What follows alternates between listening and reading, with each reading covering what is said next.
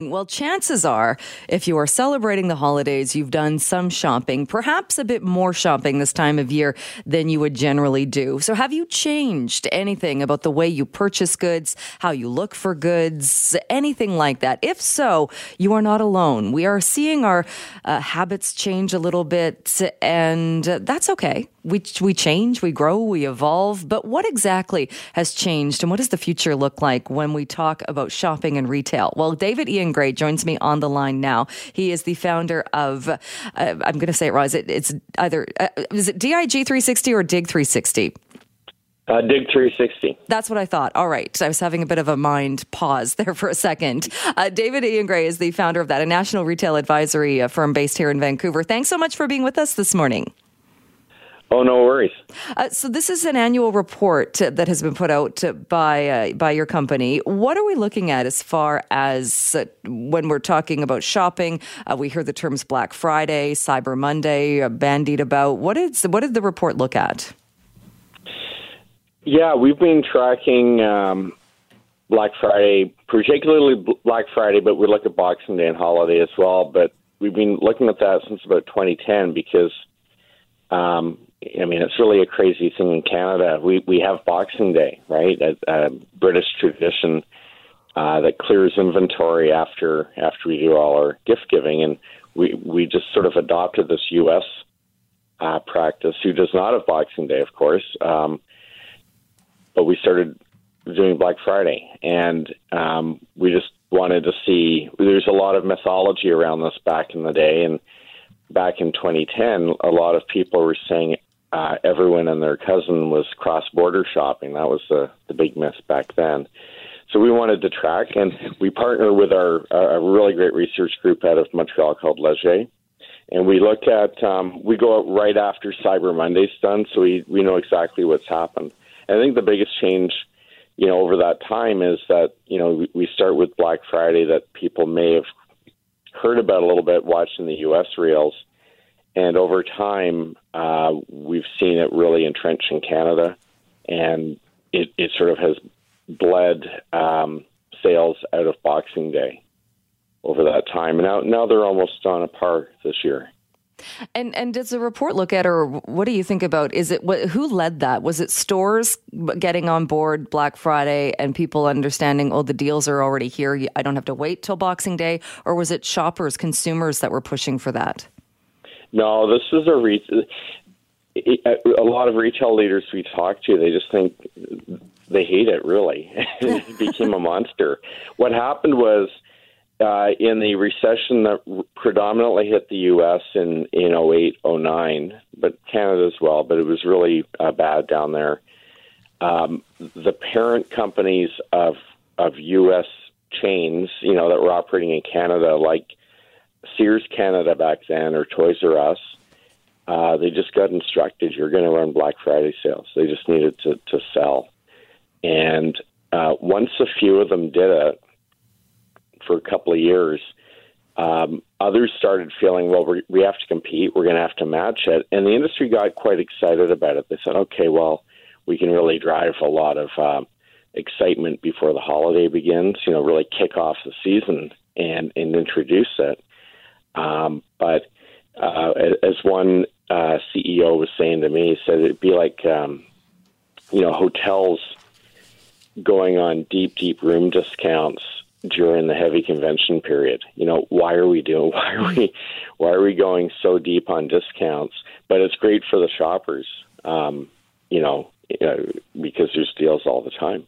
Absolutely. And I think, consumers love it and think that. But are they actually getting the deals? Because I've often wondered that, in that consumers obviously want the deals and love deals, but are we getting the deals, or is it a way that stores are able to bring people in, because they still have to make money too?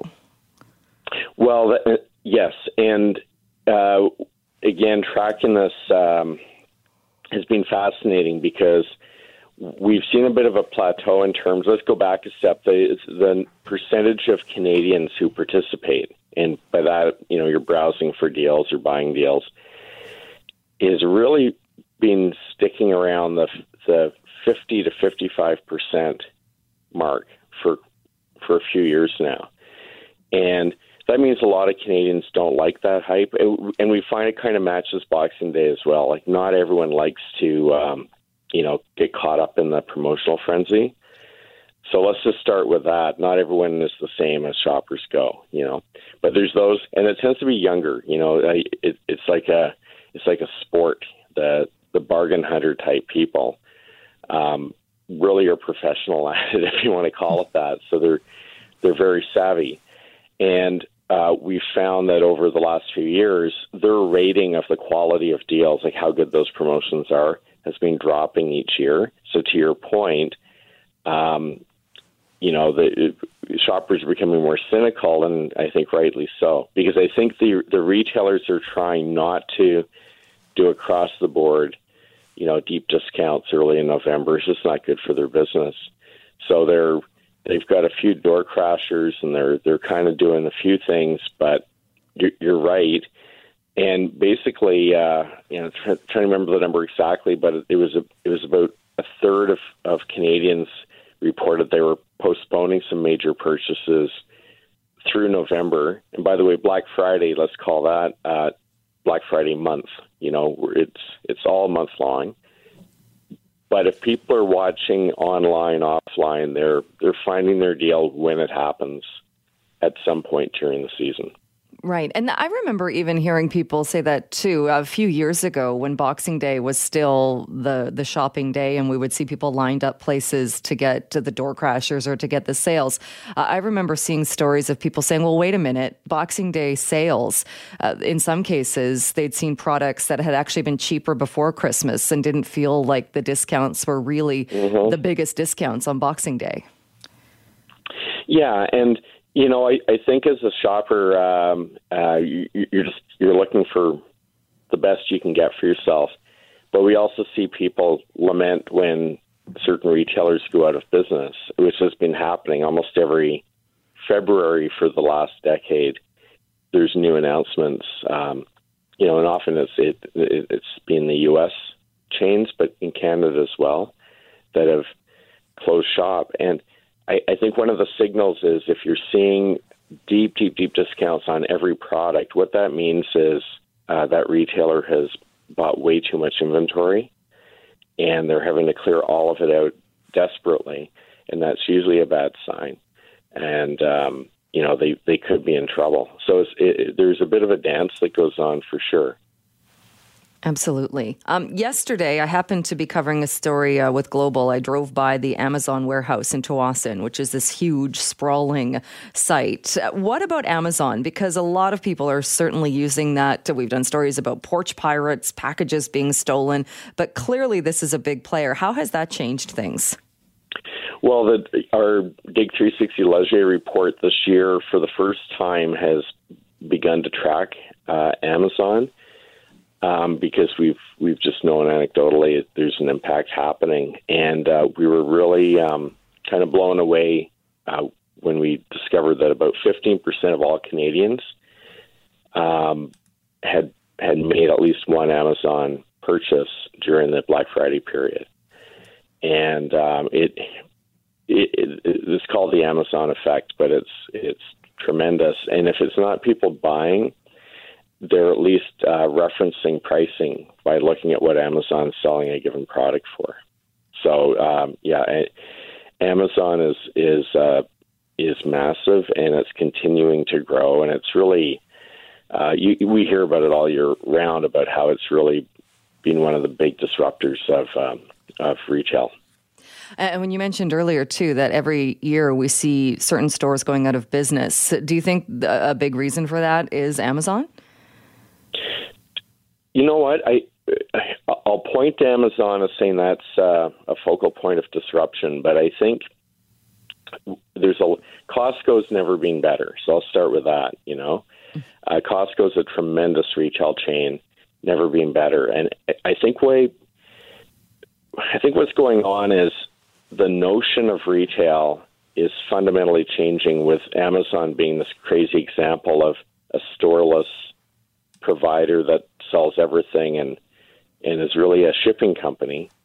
The rest of retail that's been around for decades is having to fundamentally change what it is and how it does things. And I think the challenge is really, in many cases, it's almost impossible if the culture and the systems that have been built are so entrenched that change is slow. It's just not morphing fast enough. But there's a lot of really great retail. In fact, Amazon's buying physical stores. And I think I'll give you an example that's relevant to this discussion, is we also know about half of Canadians are really concerned leading up to the gift-giving deadline, which is a hard deadline, of their orders, even through Amazon, arriving on time or accurately packaged. And so there's a turn back to stores that's been happening for the last few days, where stores are still the best way to go. Because and if your listeners listen to, I guess, Winners and Marshalls does an ad talking about this new concept called offline shopping, tongue-in-cheek. There's still a very important place for stores, but it's making it all work together is the challenge. And it's been hard for a lot of retailers to adapt.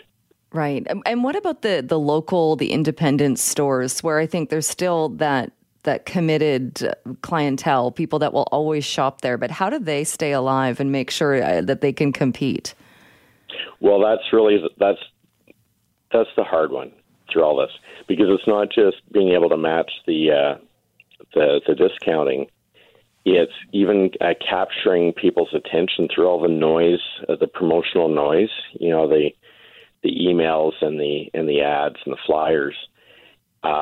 It's really tough for them this time of year. And we really see a dip in Canadians. I'm going to say, I think all people want to really support local, but it's the kind of time of year where you're doing it where you can, when you can, but they can't compete head on, and they shouldn't, So we're finding them sort of between a rock and a hard place. They can't match on price, and they can't really get the attention. But I think the key for those retailers is not even play the game. Just make sure they're doing a whole lot of value add really well, helping people find product. Right. And I guess that's kind of what you have to do we're going into a new year, and to not only stay relevant, but to stay in business. Yeah. And that's it. And, there's sometimes the sale comes at such a cost, especially for an independent retailer, that you're actually losing money when you count, your staff costs and your rent and all those things. So it's finding your niche as an independent and just let's keep selling things. And remember, I said there's about half of Canadians who don't like all the hype, but they still need to get things. So everyday items, even if it's not for gift giving. Absolutely. One final question. If you had one prediction for 2020, what would you say as far as retail and what might unfold in the coming year? Well, this has been a tough year. This has been one of the harder years in Canadian retail, and that's after a lot of discussion of hard years. Really, sales have not grown, and there's a lot of uncertainty, especially in Western Canada. In BC, we've had a lot of job loss in the forestry sector.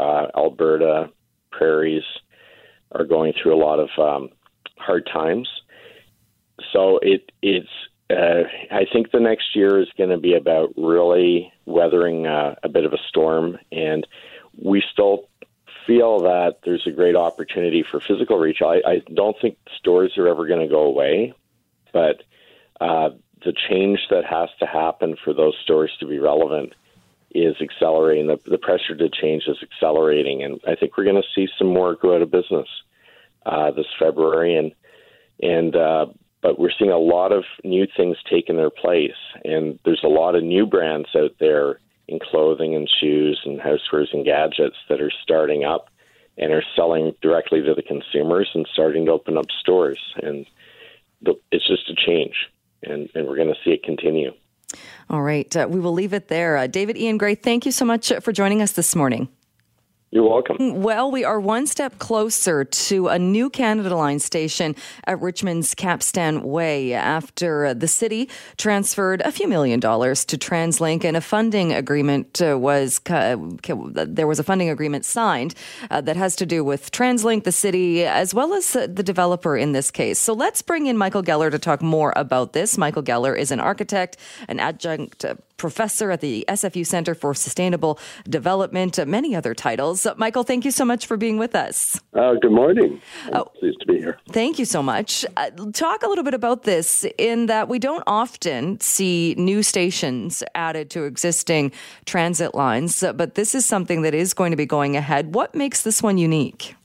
Well, I think what makes it unique is that it's being financed in large part by developers who've been building condominiums and rental buildings around the station. And as you say, while we don't often see new stations being added, it's taken a long time before we even got rapid transit in Vancouver compared to most other Canadian and international cities. So I think we can expect to see this happening more and more in the future. There is another station that was planned at 57th and Cambie, and while it looks questionable at the moment, one day hopefully that will happen as well. But the way this was financed, Jill, is that the municipality collected what they call voluntary contributions from the developers, which of course are not voluntary at all, but the developers got approval to build larger buildings in return for giving money, which in turn was used to pay for this forthcoming station.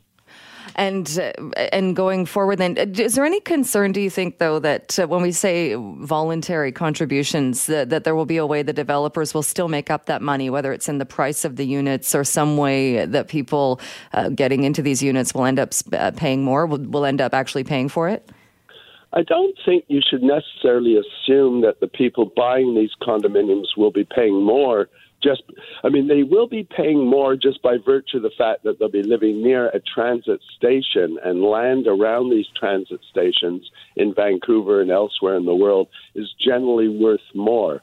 But developers did get approval to add quite a few floors to these buildings or make them larger. And so they are able to spread the cost that they contributed to the municipality over a larger number of apartments. And we've seen in the past as well, developers paying for amenities like parks and green spaces. So is this kind of following that same formula? Exactly. In fact, there was a time when really the only thing that developers contributed to was the cost of parks and occasionally new roads. These are what we call community amenity contributions. And I think it's a sound approach that if developers are building new homes, municipalities don't want the existing taxpayers to have to pay for the cost of all the new amenities. And so the developers are required to make the payments. And there's no doubt that these community amenity contributions in general do add to the cost of housing. I don't want to suggest otherwise.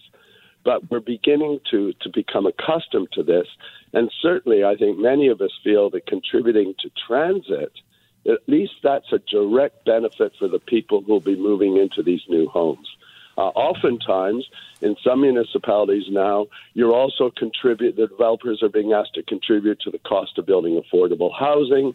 And I must say that while developers reluctantly agree to this, they don't necessarily see the same direct benefit that they do when something like the Capstan station is built. Right. You mentioned as well a possible station 57th in Cambie. Do you think that there will be opportunity? Because 16th in Cambie is also one that comes up as being underserviced when it comes to Canada Line or transit. Do you think there will be other opportunities to perhaps add stations in the future? Oh, I think so, because, again, I grew up in Toronto, and I remember in the 1950s when the subway line opened there. That shows you my perspective. And so we waited a long time to start building, but we are building. And while you can question, that 57th and Cambie station really should have gone in at the beginning, in my opinion, because there's a lot of development going on around it. But over time, again, we're talking 50, 100 years from now, they'll be adding stations because the transportation is going to be very different then. I mean, this is the time of year where many of us think about shopping. It's not inconceivable that within our lifetimes, people will be shopping for cars that drive themselves, or they'll be not even shopping for a car because they'll become so accustomed to using public transit, the idea of owning a car, which they use, fraction amount of the time, will seem absurd. And even in this particular case, too, the Capstan Way station, the estimates are about 6,000 residential units being built around there. I mean, that's a fair number of units. If you look at how many people that could be, that would all, maybe not all, but where a good percentage of them would be using the station. That's right. And I must confess, when they first approved, many of the people listening to us now will remember this infamous RAV line, the Richmond to Airport line, had quite a controversial history. And many people questioned whether it would even be built. Unfortunately, federal government came along and helped make it happen. But I must admit, I questioned when it was first approved whether or not it really would be that busy. I mean, would all these people from Richmond, of all places, really be using public transit? Well, I was completely wrong. And indeed, if anything, the line is over capacity. The stations are too small. The platforms are too small. We made a lot of mistakes. And indeed, adding this new station and adding all of the housing that you see in Richmond is making Vancouver a much more transit-oriented city. And I think that's a very good thing. Absolutely. And you raise an interesting point, though, with it already being over capacity. Is that going to cause problems, though, in the future? If we're building more stations, more people are going to be using it. How do you deal with the fact that it's already over capacity? The way you deal with it is by increasing the frequency of trains. So in other words, instead of waiting 2 minutes for a train, you wait 1 minute for a train, and you just hope that everybody gets in and out of the station before the next train arrives. But that really is the only way they can do it now. I mean, maybe, again, in the longer-term future, they may extend the size of platforms, but I don't expect that. You can also increase the length of trains to some degree. You could add one more car and so forth. But no, it'll be frequency that is the way to increase capacity. All right. Just before I let you go, I wanted to ask you as well, and I thought of this just reading that number of the 6,000 residential units. Similar as well, the Synack development. What do you think about that, the proposal for the end of the Burrard Bridge and the fact that it doesn't have to go through a lot of the red tape, a lot of the hoops, and that other developments would? What are your thoughts on what's being proposed to the 11 towers for there? I have a lot of thoughts on that, but unfortunately I've decided not to speak publicly about it because I just have too many conflicts of interest. Okay. To be honest, I did a study for the Squamish Nation many years ago on that property. The developer who's partnering, and again, it's very much developer and the nation working together. I play golf with his lawyer every week, and every time I complain about something he's doing, I get into trouble. But I think people should look carefully at what's being proposed. I just saw, many people have been commenting on this without actually seeing it. I think in general, we're all collectively pleased to see First Nations developing economic development, which will hopefully benefit the people. And I think that's terrific. But I am troubled, and I think most people are in my profession are troubled with whether or not this is an appropriate scale of development. I saw yesterday for the first time an image of what it will look like for people driving along the Burrard Street Bridge. It is going to be an extremely dense development. But what I suspect is that over time, that development may well be modified, the scale may be modified. But what is being proposed is certainly very attractive, especially if all of that landscaping, all the greenery that's shown on the buildings is actually built. But before everyone assumes it's going to be built, do think about how do all those plants get watered and maintained? Is somebody going to go through everybody's apartment in order to look after all that landscaping? Or will it, in fact, not appear? And there's no doubt if all of that landscaping shown in the drawings is not a reality, that would change dramatically the appearance of those buildings. So there's one, to my mind, very important detail that needs to be looked at, not necessarily by the city, but certainly by the people who are behind the project. But the notion of creating more housing, I think it's a great thing. Personally, I think the scale of that development is quite overwhelming, but I expect that it will change over time. All right. We will leave it there. Michael, always great to chat with you. Thank you so much for being here, and we'll talk to you again soon. I look forward to it. Merry Christmas. Today's the first day of Hanukkah for some of your listeners, so to everybody, Merry Christmas, Happy Hanukkah, Happy Holidays. Well, this is the time of year where people tend to give a little bit more, and we're going to talk about generosity a bit later on in the program. But the Greater Vancouver Food Bank is still in need of volunteers. And joining me on the line to talk a bit more about that is Cynthia Boulter, Chief Operations Officer with the Greater Vancouver Food Bank. Cynthia, thanks so much for being with us. Oh, we appreciate the time. Thank you. What exactly does the food bank need right now? Our biggest need for volunteering right now is within our community food hubs. So we have 13 of them across the 4 cities we support, being Vancouver itself, the North Shore, New Westminster, and Burnaby. One of those locations is the permanent market we have set up for our clients in our new warehouse in Burnaby.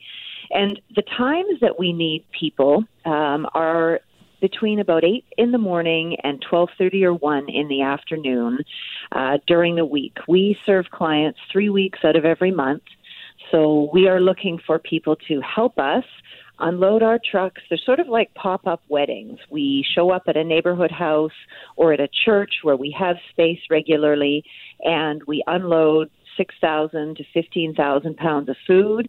We set up the market. We serve our clients, we chat with them, connect with them, and when it's over, then we pack things up, load the truck, and off goes the truck. So we need people who are, in good health and able to lift up to about 50 pounds, ideally. We are looking to change some hours to evenings and expand our hours into evenings and a Saturday, starting in the new year.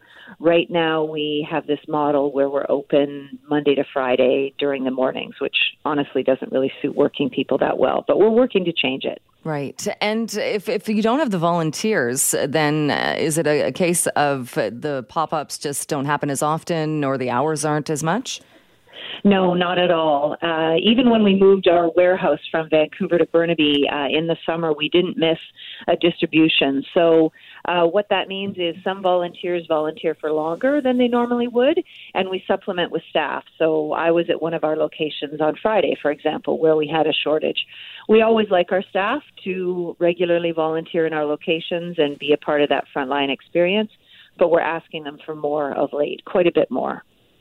Right. And we often talk about the fact that the food bank and many charities or many organizations that depend on volunteers and donations, really, this is the time of year where it's top of mind for a lot of people. And this is what kind of gets you through the other months. So the slower times of the year. Is that still kind of how things play out? It is. We take in about 60% of our revenue between October and December, and we are starting to really see the large monetary gifts in particular roll in. Probably that happens in November, and certainly right now we are seeing many of them. And we have some regular annual food drives that happen at this time of year as well, and they're bringing in thousands of pounds of food. I think the warehouse saw, I'd say, over 20,000 pounds of food come in last Friday. Wow. And how is the need growing as well? Unfortunately, it is. We saw a peak in November. So a year or so ago, maybe close to a year and a half ago, we were serving 6,000 to 7,000 people a week in our 13 locations. We also support about 75 community agencies, women's shelters, youth programs, meal programs, and we estimate that we serve about 20,000 people through those programs. But the number that we can really accurately predict are the people we serve directly. That 6,000 to 7,000 number is up to 8,500 to 9,000 a week now, and we hit a peak of 10,000 a week in November with 500 new client signups, many of them families. So yes, it's definitely still growing. All right. And you mentioned as well, so for people wanting to volunteer, or if people have time, they can volunteer. You have to be in good health, that you can lift up to 50 pounds. What else do they have to have a criminal record check, or what else do people have to do to go through that process to become a volunteer? Yeah, great question. Thank you. So we do provide a fantastic orientation at our warehouse in Burnaby, and we do require that people go through a criminal record check. They are working with vulnerable populations, so yes, that is absolutely a part of it. And we're looking for people who can dedicate, say, 2 to 4 months of time at one location for us. That would be ideal, so that they can learn the routine. They get to know the clients a little bit. The volunteer teams are amazing. People get a lot out of volunteering, whether it's sorting food in our warehouse, helping us out at community events, or helping us out seasonally in the warehouse. We have some volunteers in now, in our office actually, helping us process donations. And certainly the frontline service is very rewarding. So there is a lot for people to take away as part of that experience of giving back. And how many hours a week would you be looking for people? Well, it would be great if they could give us 4 or 5 hours in a morning per week. Each location takes about 20 volunteers. So we have about 260 volunteers a week that we need. But somewhere in that 8:30 to 12:30, 8:30 or 8 to 12, 8 to 1 p.m. time frame once a week, and then 1 week off a month. We serve in the communities 3 weeks out of every 4 each month. All right. Well, it certainly is bridging that gap. Or I was looking at this as well, and people might think it's just people picking up food, but it sounds like they also get, connections to people and a lot of resources. It's a very important link. It is, and the Community Food Hub model is one where we do have space in things like neighborhood houses. So I was at Gordon Neighborhood House, for example, last Friday. And so these are spaces where there are other programs, and that is absolutely part of our goal. So there is a connection with daycare for families. There are programs supporting people getting back to work and working on their resumes and looking for a job. We are also coordinating with some volunteers right now around the possibility of doing taxes for free for our clients in a couple of our locations in the spring. Sometimes we have community health nurses in. So it really is much more about getting food, and we intend to keep it that way and expand in that area as well. All right. Cynthia, we will leave it there. We're right out of time, but thanks so much. And if people hear this and can volunteer, hopefully they get in touch. But thanks so much for your time this morning. Thank you very much. Well, it is the first day of Hanukkah, and Christmas is just a couple of days, 3 days away. So what better time to take a look at how we celebrate the holidays and how our celebration behavior has perhaps changed over the years? Well, some new research, courtesy of Abacus Data, takes a look at that. And David Coletto, who is the CEO at Abacus Data, joins me on the line now. Thank you so much for being with us. My pleasure, Joe. Good morning. Good morning. These were some fun questions, and I was surprised a little bit by some of the answers. The greeting seems to be something we talk about every year, whether people say Merry Christmas, Happy Holidays, Season's Greetings. I wasn't surprised by the fact Season's Greetings came in last. Right. Like only about 5%, 4% say that they are most likely when greeting somebody else around this time of year to say Season's Greeting. But what we did find was that while Merry Christmas is still by far the most popular, most likely greeting, 62% of Canadians say that is what they're most likely to do. It's down from when we did this survey 7 years ago in 2012. It's down about 5 or 6 points. So that shift is, I think, indicative of some of the political correctness that I think a growing number of Canadians recognize, the diversity question. And we see it primarily among younger Canadians who are still more likely to say Merry Christmas than Happy Holidays, but Happy Holidays is more likely to be used among younger Canadians than older ones. So we are seeing a slight shift, but one in which still Merry Christmas is the dominant greeting this time of year. And when you say it's down 5 to 6 points, did those points go over to Happy Holidays? They did. So Happy Holidays is up. again, the question was just between those three, which are you most likely to use, greeting somebody. So Happy Holidays is up, Merry Christmas is down, but Merry Christmas still wins pretty handily over Happy Holidays.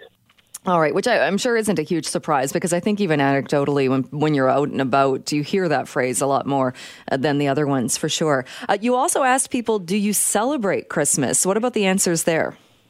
So we've seen a 3-point drop in the percentage of Canadians who say they celebrate Christmas. 87% say they do. So again, almost all Canadians celebrate. But I think what for me is fascinating about this survey, and we'll talk about the follow-up question in a moment, is this is one example. This is how Canadians are celebrating one holiday, and not all Canadians are Christian, and not all Canadians even see Christmas as a religious holiday. But I think the shifts that we've seen over the last 7 years is indicative of the changes we've seen in Canada.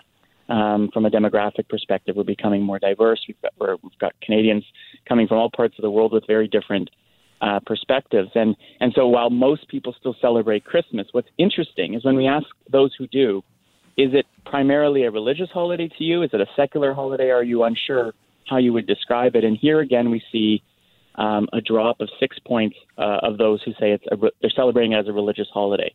Unsure is up.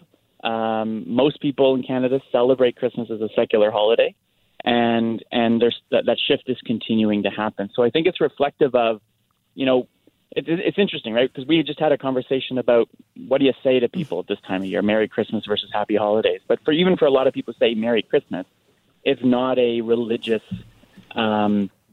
based type of a greeting. It's just Christmas is a secular holiday to them. It's what it is. It's what we're celebrating. And so I think that's why a lot of people don't get so upset about using that term. But we are seeing these broad shifts in how people celebrate Christmas and whether they view it as a religious holiday or not. And I think this is indicative of a broader trend we see across the country of a shift towards a more secular country overall. Yeah, absolutely. I was a bit taken by the increase in people who were unsure. I find that a bit odd, in that I would think people would know if they're religious or not, or if they're celebrating it as a religious holiday or not. Yeah, I think it may be that they're not quite sure. Maybe if they're in transition from one that was based, even I think about my own. I'm 38. Growing up as a kid, we went to church. We did the midnight mass. We practiced. My parents practiced as Catholics, and I look at my own life, and I'm much more secular than they were. And so there may be some Canadians out there who say they're unsure. Maybe we didn't give them the option to say it's part religious, part secular. And I think it's indicative, again, of that transition that might be happening for many people in terms of what Christmas means and why they celebrate it. All right. You also asked people about decorating. We like to decorate our homes. We do, and most people across the country who celebrate Christmas will decorate their homes. But again, it's down slightly from it was 7 years ago. The other question we asked was, what are you going to have for Christmas dinner? What are you going to make? And while turkey continues to be the dominant protein choice for Canadians, it's down.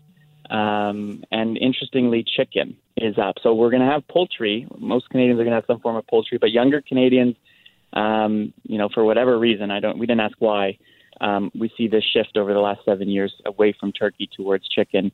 And about 4% of us across the country will have some kind of vegetarian meal. There won't be any animal protein on that table. Which were you surprised at all by that? It's such a low number for the vegetarian option. It aligns with other research we've done. About 4% of Canadians are vegan. Across the country, about 7% are vegetarian. I think the fact that only 4 say there won't be meat at all is indicative that even if you're a vegetarian, you might still prepare some meat because other people in your family might eat, turkey or chicken. But there are 4%, a very small minority, and very similar to last time we did this survey, who say there will not be any meat on their Christmas dinner table. All right. And let's talk about spending, because that's always, we were chatting about this on the show earlier as well, and that's always a big issue. And we hear about, in some cases, people scaling back, people spending more. And you asked people how much they spent on gifts this year. Yeah, and we find similar numbers from 2012. People indicate that, very few are going to say they're spending more this year than last year.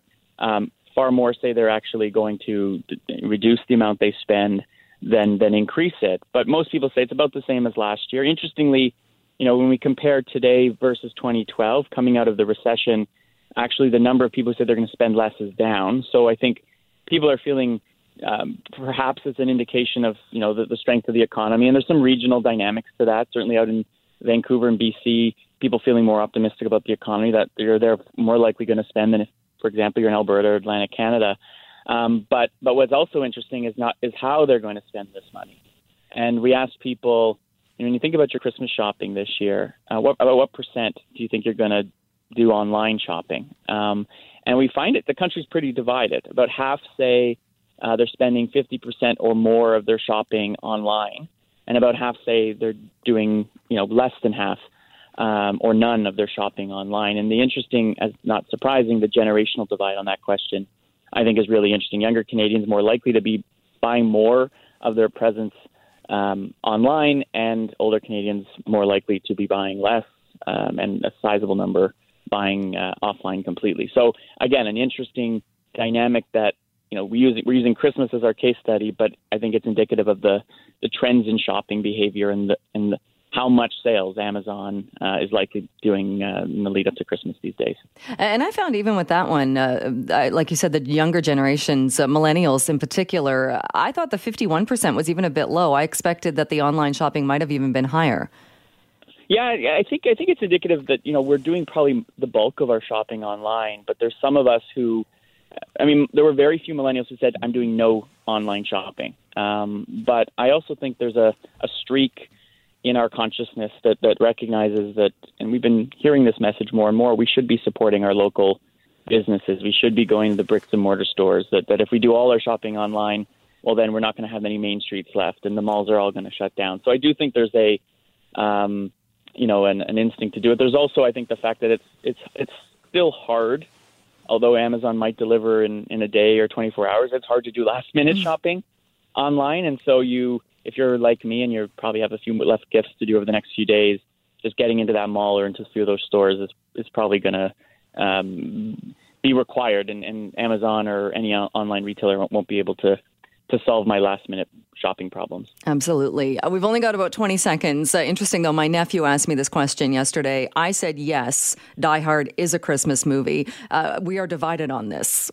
It is I say it's the controversial discussion to happen at Christmas dinners this year. In my office as well, so we put it out there, ask Canadians, is Die Hard a Christmas movie?